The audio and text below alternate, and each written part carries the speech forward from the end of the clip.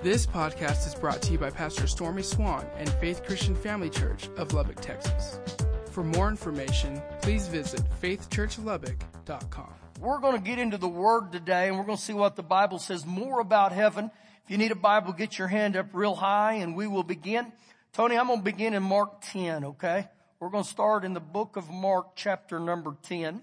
So as you go there to Mark 10, you know, the way I live today has implications for my time on earth right now, but also my eternity. And the Apostle Paul himself said in 2 Timothy 4:7, he said, I have fought the fight. I've kept the faith. I've finished the race. Now, if none of that mattered, then why did he talk about that? And so again, I believe he was encouraging each one of us, fight the fight, finish the race, keep your faith, don't jump off board. And so what we're going to do here this morning, we're going to look a little bit about some of the things that pertain to eternity. We'll talk a little bit about paradise. And at the end, I think the scriptures will give us some great insight of what heaven is going to be like. So we begin in Mark chapter 10, verse 17. Now, as Jesus was going out on the road, one came running, knelt before him and asked him, said, Good teacher, what shall I do that I may inherit eternal life? Now, it's interesting, his question here, he said, I want to be sure that I'm going to have eternal life. What can I do? But when you look at the question, it reveals that this man's belief in eternal life is that he could do something that would earn it. What can I do to earn it? And the truth of the matter is there's nothing you can do to earn it. There's only one way to heaven, and that's through the Lord Jesus. Verse 18. So Jesus said to him, why do you call me good? No one is good but one, that is God. And so Jesus completely shifts the focus on God. And he's telling him, if you think you're going to get into heaven by your good deeds, then no one would get in, because there's only one that's good enough, and that was Father God. He goes on next and says in verse 19, you know the commandments. Do not commit adultery. Do not murder. Do not steal. Do not bear false witness. Do not defraud. Honor your father and your mother. Now, when you look at this, he shifts his attention to God, and then he gives the 10 commandments. But to help us, that's all translated into Philippians 1:6. And Philippians 1:6 says, he who has begun a good work in you will complete it until the day of Jesus. And so the starting point for every one of us is salvation when I give my heart to Jesus. But he said there, and he who's begun a good work in you, he wants to complete it.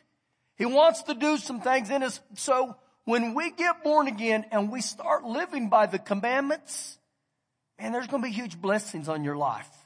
There's going to be things that you're going to experience right here on earth. Verse number 20. And so the rich young ruler answered and said to him, Teacher, all these things I have kept from my youth. I've done all this. You know what he's saying? I've never done anything wrong. How many of you in this room can raise your hand and say that's you? I hope none of you do. Because if you do, we better have an altar called immediately for liars, okay? Because the truth of the matter is, according to Romans 6, every one of us have sinned. And every one of us have fallen short of the glory. But it gives you a glimpse of this young guy. He's thinking, man, I got everything together. None of us have everything together. Jesus helps us when we get him in our heart, though. So he goes on, and Jesus looked at him. Then Jesus looked at him, loved him, and said to him, now look at the things he did. He looked at him, he loved him, and he said to him, one thing you have lacked. Go your way and sell whatever you have and give to the poor, and you will have treasure in heaven, and come take up the cross and follow me. Now, when you look at this right here, I love Jesus in this passage because Jesus revealed his true motive, but Jesus also lovingly told him the truth. Jesus didn't hedge the truth at all right here. He talked straight to him in a loving way, and I believe that's important for every one of us to understand. Sometimes we need to hear the truth right before us. This is what the Word of God said. Does my life line up to that? And again, Jesus loved him enough to tell him the truth. And he said here, one thing you have lacked. Now, when I read that right there, I have to ask myself and put myself in the situation. Is there one thing in your life that you've lacked? In other words, is there one thing in your life that you've never surrendered to the Lord? You may say, well, Pastor, it's not one, it's 10. That's okay. That's okay. We all have stuff in our life that at times we need to look, have I really surrendered that to the Lord? And the thing in this guy's life that he lacked right here was his allegiance to God. He didn't give a wholehearted allegiance to God. And when you study this, the idol of his life was the idol of wealth. And so he said, one thing you have lacked. Now listen real close here. Give to the poor and you will have treasure in heaven. Now he's given us an insight there that we can live this life and we can put all our treasures on the things of this earth, or I can also invest in some treasures in heaven. So it shows me when I get to heaven, I'm either going to have some treasures because of what I've done on this earth, or I'm not going to have nothing. And he's dealing with this young guy's heart, and he said, and come take up the cross and follow me. Now understand, for a Jew, this was horrible in their eyes because they thought wealth was a sign that you were full of God. But in this passage right here, Jesus said, listen, dude, you got to deal with your motives. It's wrong. So he goes on to say in verse 22, but he was sad at this word. He was sad at this truth. You've heard me say this for years. The Word of God can be annoyingly accurate. Sometimes you look at the Word and say, oh my gosh, but it opens up my heart. And again, he told him this in 11. So it said, he was sad at the word and he went away sorrowful, for he had great possessions. Then Jesus looked around and said to his disciples, how hard it is for those who have riches to enter the kingdom of God. How hard. Now get that. He didn't say it was impossible. He said how hard it was. Then he says in verse 24, and the disciples were astonished at his word, but Jesus answered again the second time. And he said to them, children, how hard it is for those who trust in riches to enter the kingdom of God. So he basically repeats himself 2 times in a row. It shows me right here, Jesus really wanted his disciples to get this. But the difference between the first time and the second time, the first time he said how hard it is for those who have riches. The second time he said how hard it is those who trust riches. So he's showing us right there that oftentimes in my life as a human being, when I have riches and I don't honor God with my riches and I don't seek the kingdom first, I start putting my trust in those riches. And literally my allegiance, my self-reliance is on those wealth or the things that are riches. Self-deficiency ultimately comes my deficiency. I've got to continue to serve God. Let me give you a verse that'll really help you with this. Matthew 6:33 said, seek first the kingdom, and all these things shall be added to you. God's not against me having things. He just wants me to get my life and my priorities in order. How many bad things have you done in your life that was associated with I gotta have money? Probably every one of us have done something. Just in the name of getting money. And so a thought for you this morning is we should all really, really monitor what we're willing to do to get money. And again, this is what Jesus is dealing with. And so he says next in verse 25, it is easier for the camel to go through the eye of the needle than for a rich man to enter the kingdom of God. Now, when you think of the eye of a needle, women are real easy to get this done. I don't know if you've ever watched a woman thread the eye of the needle. I used to watch my grandmother in amazement to do that. I could spend an afternoon and never get it through there. I remember taking tweezers and I still couldn't do it. I'd spit on it, I'd lick it, still couldn't do it. My point in that is not my abilities or my lack of abilities. My point is here is, can you imagine how difficult it would be for a camel to go through the eye of a needle? And so Jesus said in 3 verses in a row, verse 23, verse 24, and verse 25, he was talking about riches that pertain to me and you getting into the kingdom of God. And he said how hard it is for those who trust in riches to enter. So was Jesus telling me and you, maybe the greatest competition in our life to the kingdom of God will be money, will be wealth. Verse 26, and they were greatly astonished, saying among themselves, who then can be saved? But Jesus looked at them and said, with men it is impossible, but not with God, for with God all things are possible. And so right here he said, listen guys, you can't look to man, because with man it's going to be, but with God, God can make it happen. Verse 28, then Peter began to say to him, see, we have left all and followed you. And Peter completely misses the point. He wants Jesus to look and say, man, you guys have done everything that you told the rich young ruler to do. And so Peter's saying, look at us, aren't we special? And Jesus responds, and he said in verse 29, assuredly I say to you, there is no one has left house, brothers or sisters or father or mother or wife or children or lands for my sake and the gospel, who shall not receive 100-fold or 100 return. Now in this time, houses and brothers and sisters, mothers and children, lands with persecutions, and in the age to come, eternal life. So what was Jesus saying there? He said, it just may happen in your life that you're going to have to prefer the kingdom of God above your spouse, above your children, your home, where you actually could say, Jesus, you're number one in my life. And when he says this right here, he ultimately tells us there's going to be rewards for you in this life while you're here on earth, if you have to do that, but also in the age to come, because the blessings he gives will far outweigh the material loss. Far outweigh it. So he's warning right here, the things of eternity, man, they got to get back in my heart.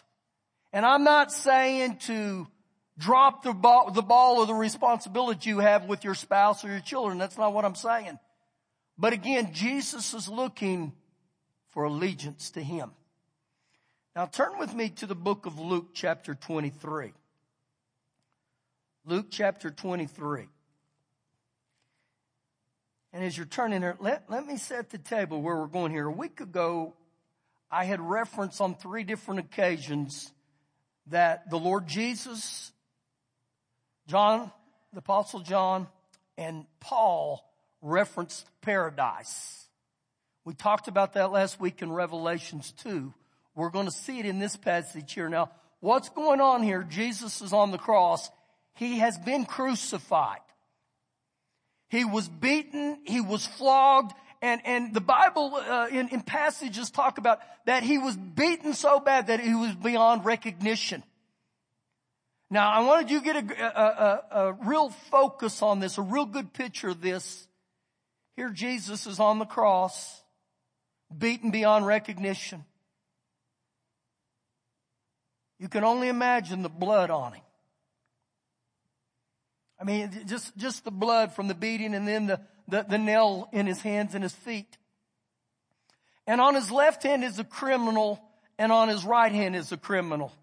And they're in close enough proximity here that they begin to carry on a conversation right before all of them die physically right here on earth.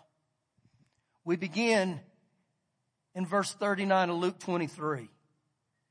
Then one of the criminals who were hanged or crucified blasphemed him. He threw insults at Jesus saying, if you are the Christ, save yourself and save us. Now, when he says this here, he's saying, if you really are the Christ, then prove it. Do something spectacular. Do something miraculous for yourself. And while you're at it, do something for me. Now, this is a criminal. And when I look at this, his comments brought a question to me.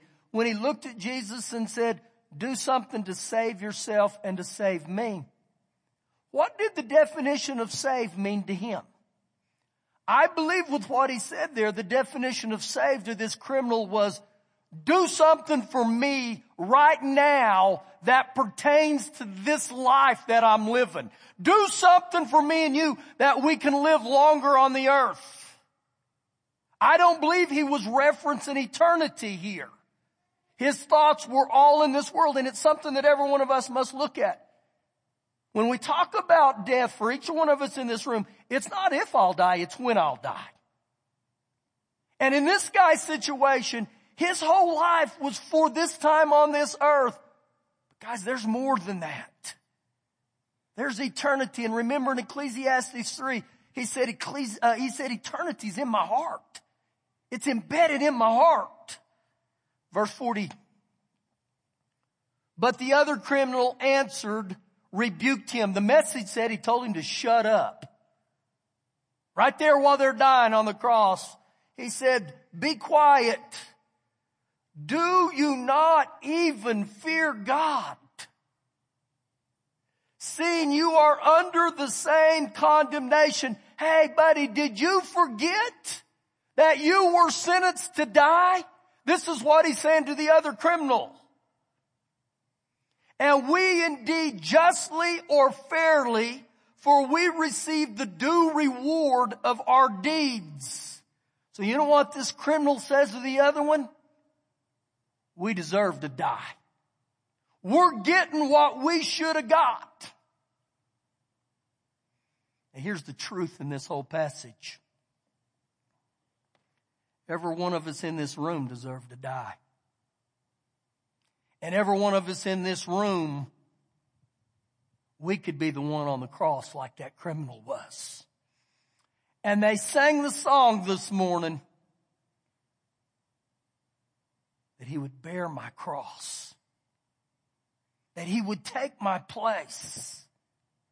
And that's exactly what he did. So it's very easy for us to look at this criminal and say, yeah, buddy, you got what you deserve. But every one of us have sinned. And this other criminal says to him, we've sinned. We've got exactly what we deserved. But this man has done nothing wrong. And so what you see here, this one criminal, he confesses his guilt. He said, we're getting what we deserved. And so what he's saying, I'm a man of sin. Right here on the cross, his last breaths on earth, I'm guilty. I think it's very powerful whenever a human being can stand before God and say, I'm guilty. I'm guilty. I've blown it. I've missed it. Verse 42. Then the criminal said to Jesus, Lord, now why am I highlighting that? Because I believe with all my heart right here, this criminal got born again. Right here. According to Romans chapter 10, verses 9 and 10, it says, if you will confess your sin and receive or acknowledge or confess that Jesus is Lord of your life, you'll be saved.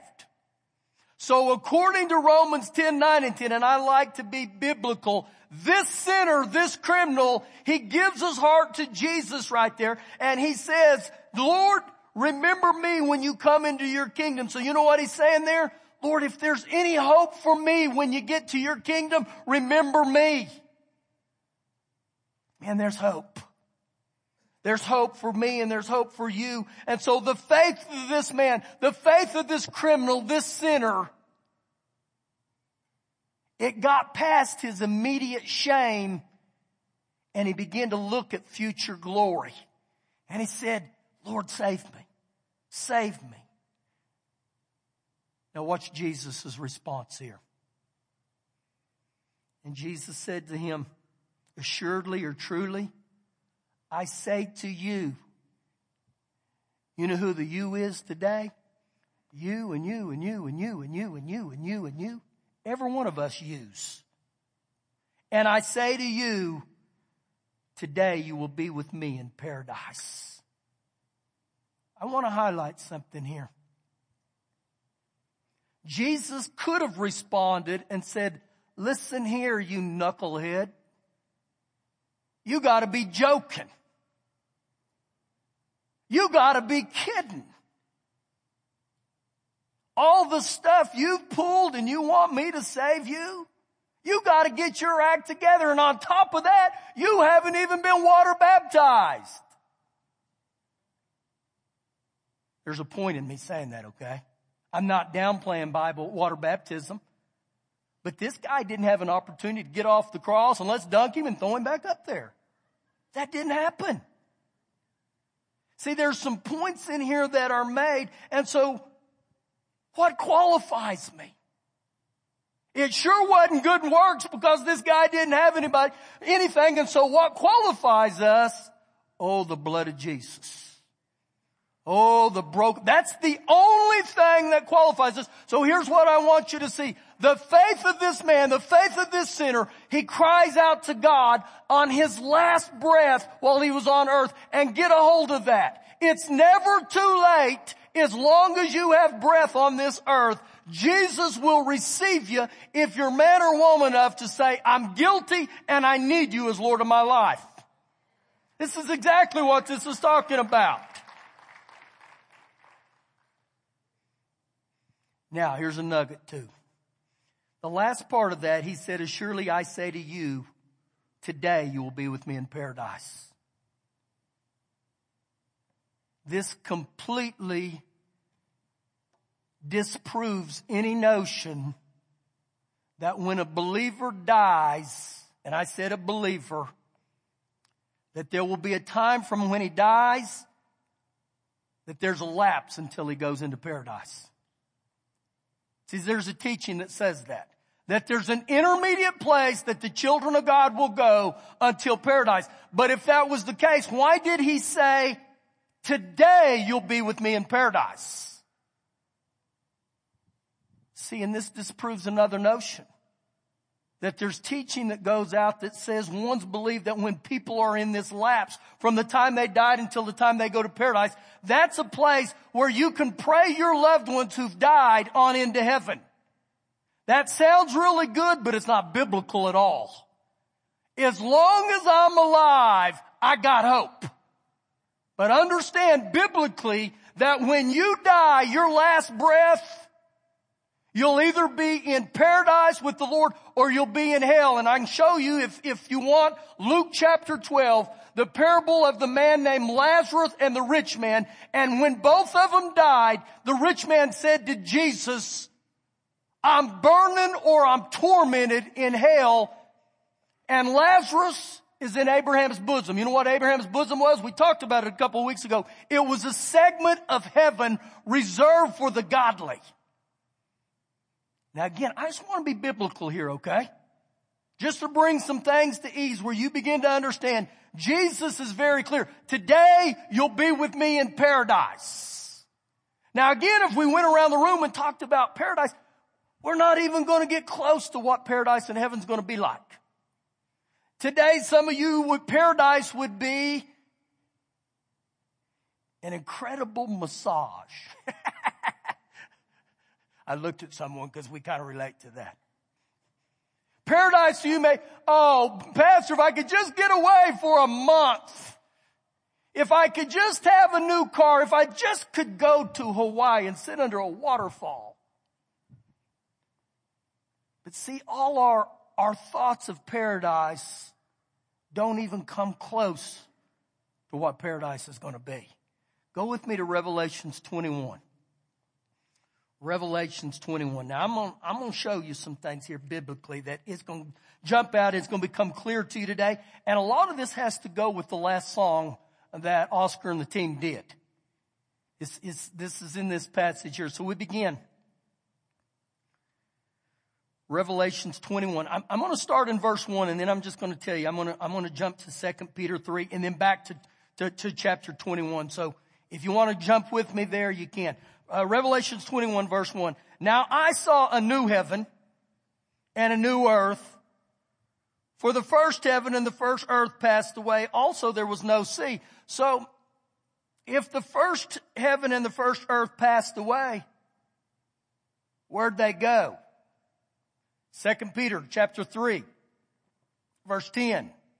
But the day of the Lord will come as a thief in the night, when most people don't expect it at all, in which the heavens will pass away with a great noise, and the elements will melt with fervent heat. Both the earth and the works that are in it will be burned up. So what's going to happen to this place called earth? And understand the earth is under a curse. Genesis 3, he said to mankind, he said, all the days of your life you'll sweat. It will be a land of thistles and thorns. Well, all that junk's going to be burned up. I believe part of it that he's talking about is all the curse on this land, all the negativity, all the junk, it's going to be burned up. But on top of that, all your possessions are going to be burned up. Nothing goes but you. Now, this may break your heart, but that new Louis Vuitton purse, it's going to burn. It's gone. That new car, I didn't know cars could burn. They're going to burn. I mean, I look at a lot of the structures in our society that we look at, and oh my gosh, that's incredible. The Taj Mahal is going to go up in smoke. The Cowboy Stadium, all you cowboy, it's gone. Well, some of you are happy about that. What I'm just telling you, everything on this planet Earth, it's going to go up in smoke. And so back to Revelation 21. So what's going to happen is there's going to be a whole new atmosphere. You know what the new atmosphere is going to be? What God intended it to be in the Garden of Eden back in the beginning. It's going to be paradise. Keep watching. Then I, John, saw the whole city, the new Jerusalem, coming or descending down out of heaven from God. This is God's new address. And where God's at is where the family's going to be at. And so this is where we're going to hang out with God at. And he said, prepared as a bride, adorned for her husband. And so this is the merging or the marriage supper of the church and the Lord Jesus. But it's interesting right here, he uses the word prepared. 1 Corinthians 2:9 says that eye has not seen, ear has not heard, nor heart even can imagine the things that God has prepared for those who love him. It's going to be overwhelming. It's going to be unbelievable. I promise you, it's going to be the upgrades of upgrades. I mean, it's going to be incredible. Okay. Verse 3. Then I heard a loud voice from heaven. It's going to give you a little insight right there. Heaven's going to be loud. Our praise and worship team is preparing you. It's going to be loud. But guess what? Your ears are going to be totally restored. You're not going to need any hearing aids. You're not going to need any of that. You're not going to need earplugs. It's going to be perfect.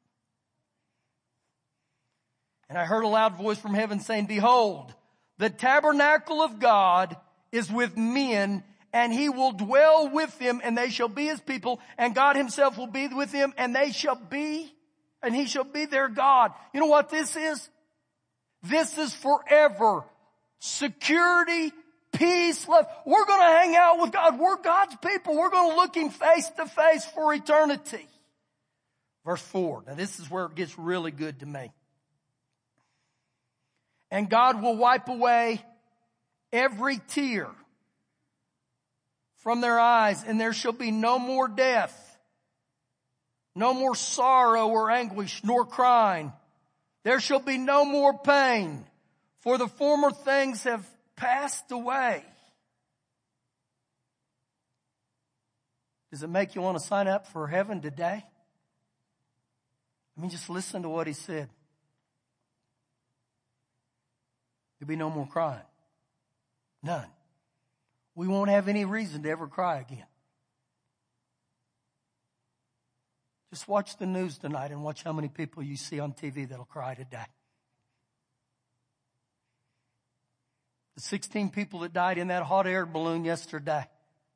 It's incredible tears. Incredible.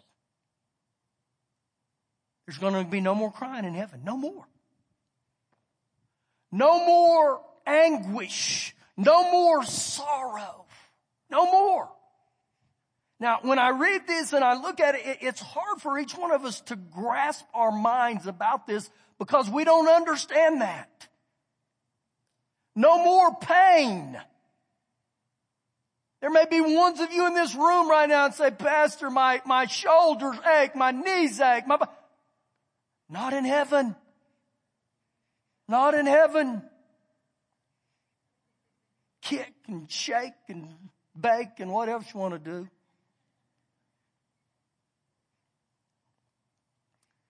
I had a grandmother that was very, very dear to me. Very. When she started getting older, she started getting in all kinds of pain. And I began to see her mind go. Where she started doing bizarre things and, man, it would just wear on me. And I remember one day going to my mom's and I said, Mom, I pray today that Grandma, she dies and go to heaven. And some of you may say, why would you pray that? Because heaven is a place where there's no more pain. Everything will be restored. And I said, I don't want Grandma. Grandma, she's going to go to heaven. And it was a couple days later, she died and went to heaven. This part of me rejoiced. This part of me cried because I knew my time here on earth, I wouldn't see her again. But you know what? I know the day will come and I'm going to stroll in there and Grandma's going to be perfectly healthy. Grandma's mind is going to be sound. So this is what it's talking about. This is paradise. A place where you won't see children starving to death. You won't see disease wreck a whole village. It won't be there. And so again, when we talk about these things, I got to say, Lord, you got to help me where I can picture that. I said last week, you won't need floaties. You won't need a life jacket. People can't die. Oh, won't that be incredible? You ones who got little bitty ones, you can go to the pool and not have to worry about it. Jesus is the lifeguard. He got it. He got it. You want a parachute out of the go ahead. Just slide through there and don't get on. I mean, so you think, is that how you think? Yeah, sometimes it is. Verse 5. Then he who sat on the throne, Father God said, behold, I will make all things new. And he said to me, John, write, for these words are true and faithful. These words are dependable and they are accurate. And when God says he's made all things new, guess what? You can go to the bank on it. When God gives us stuff in his word is forever settled in heaven. God doesn't change his mind. Verse 6. And he said to me, it is done.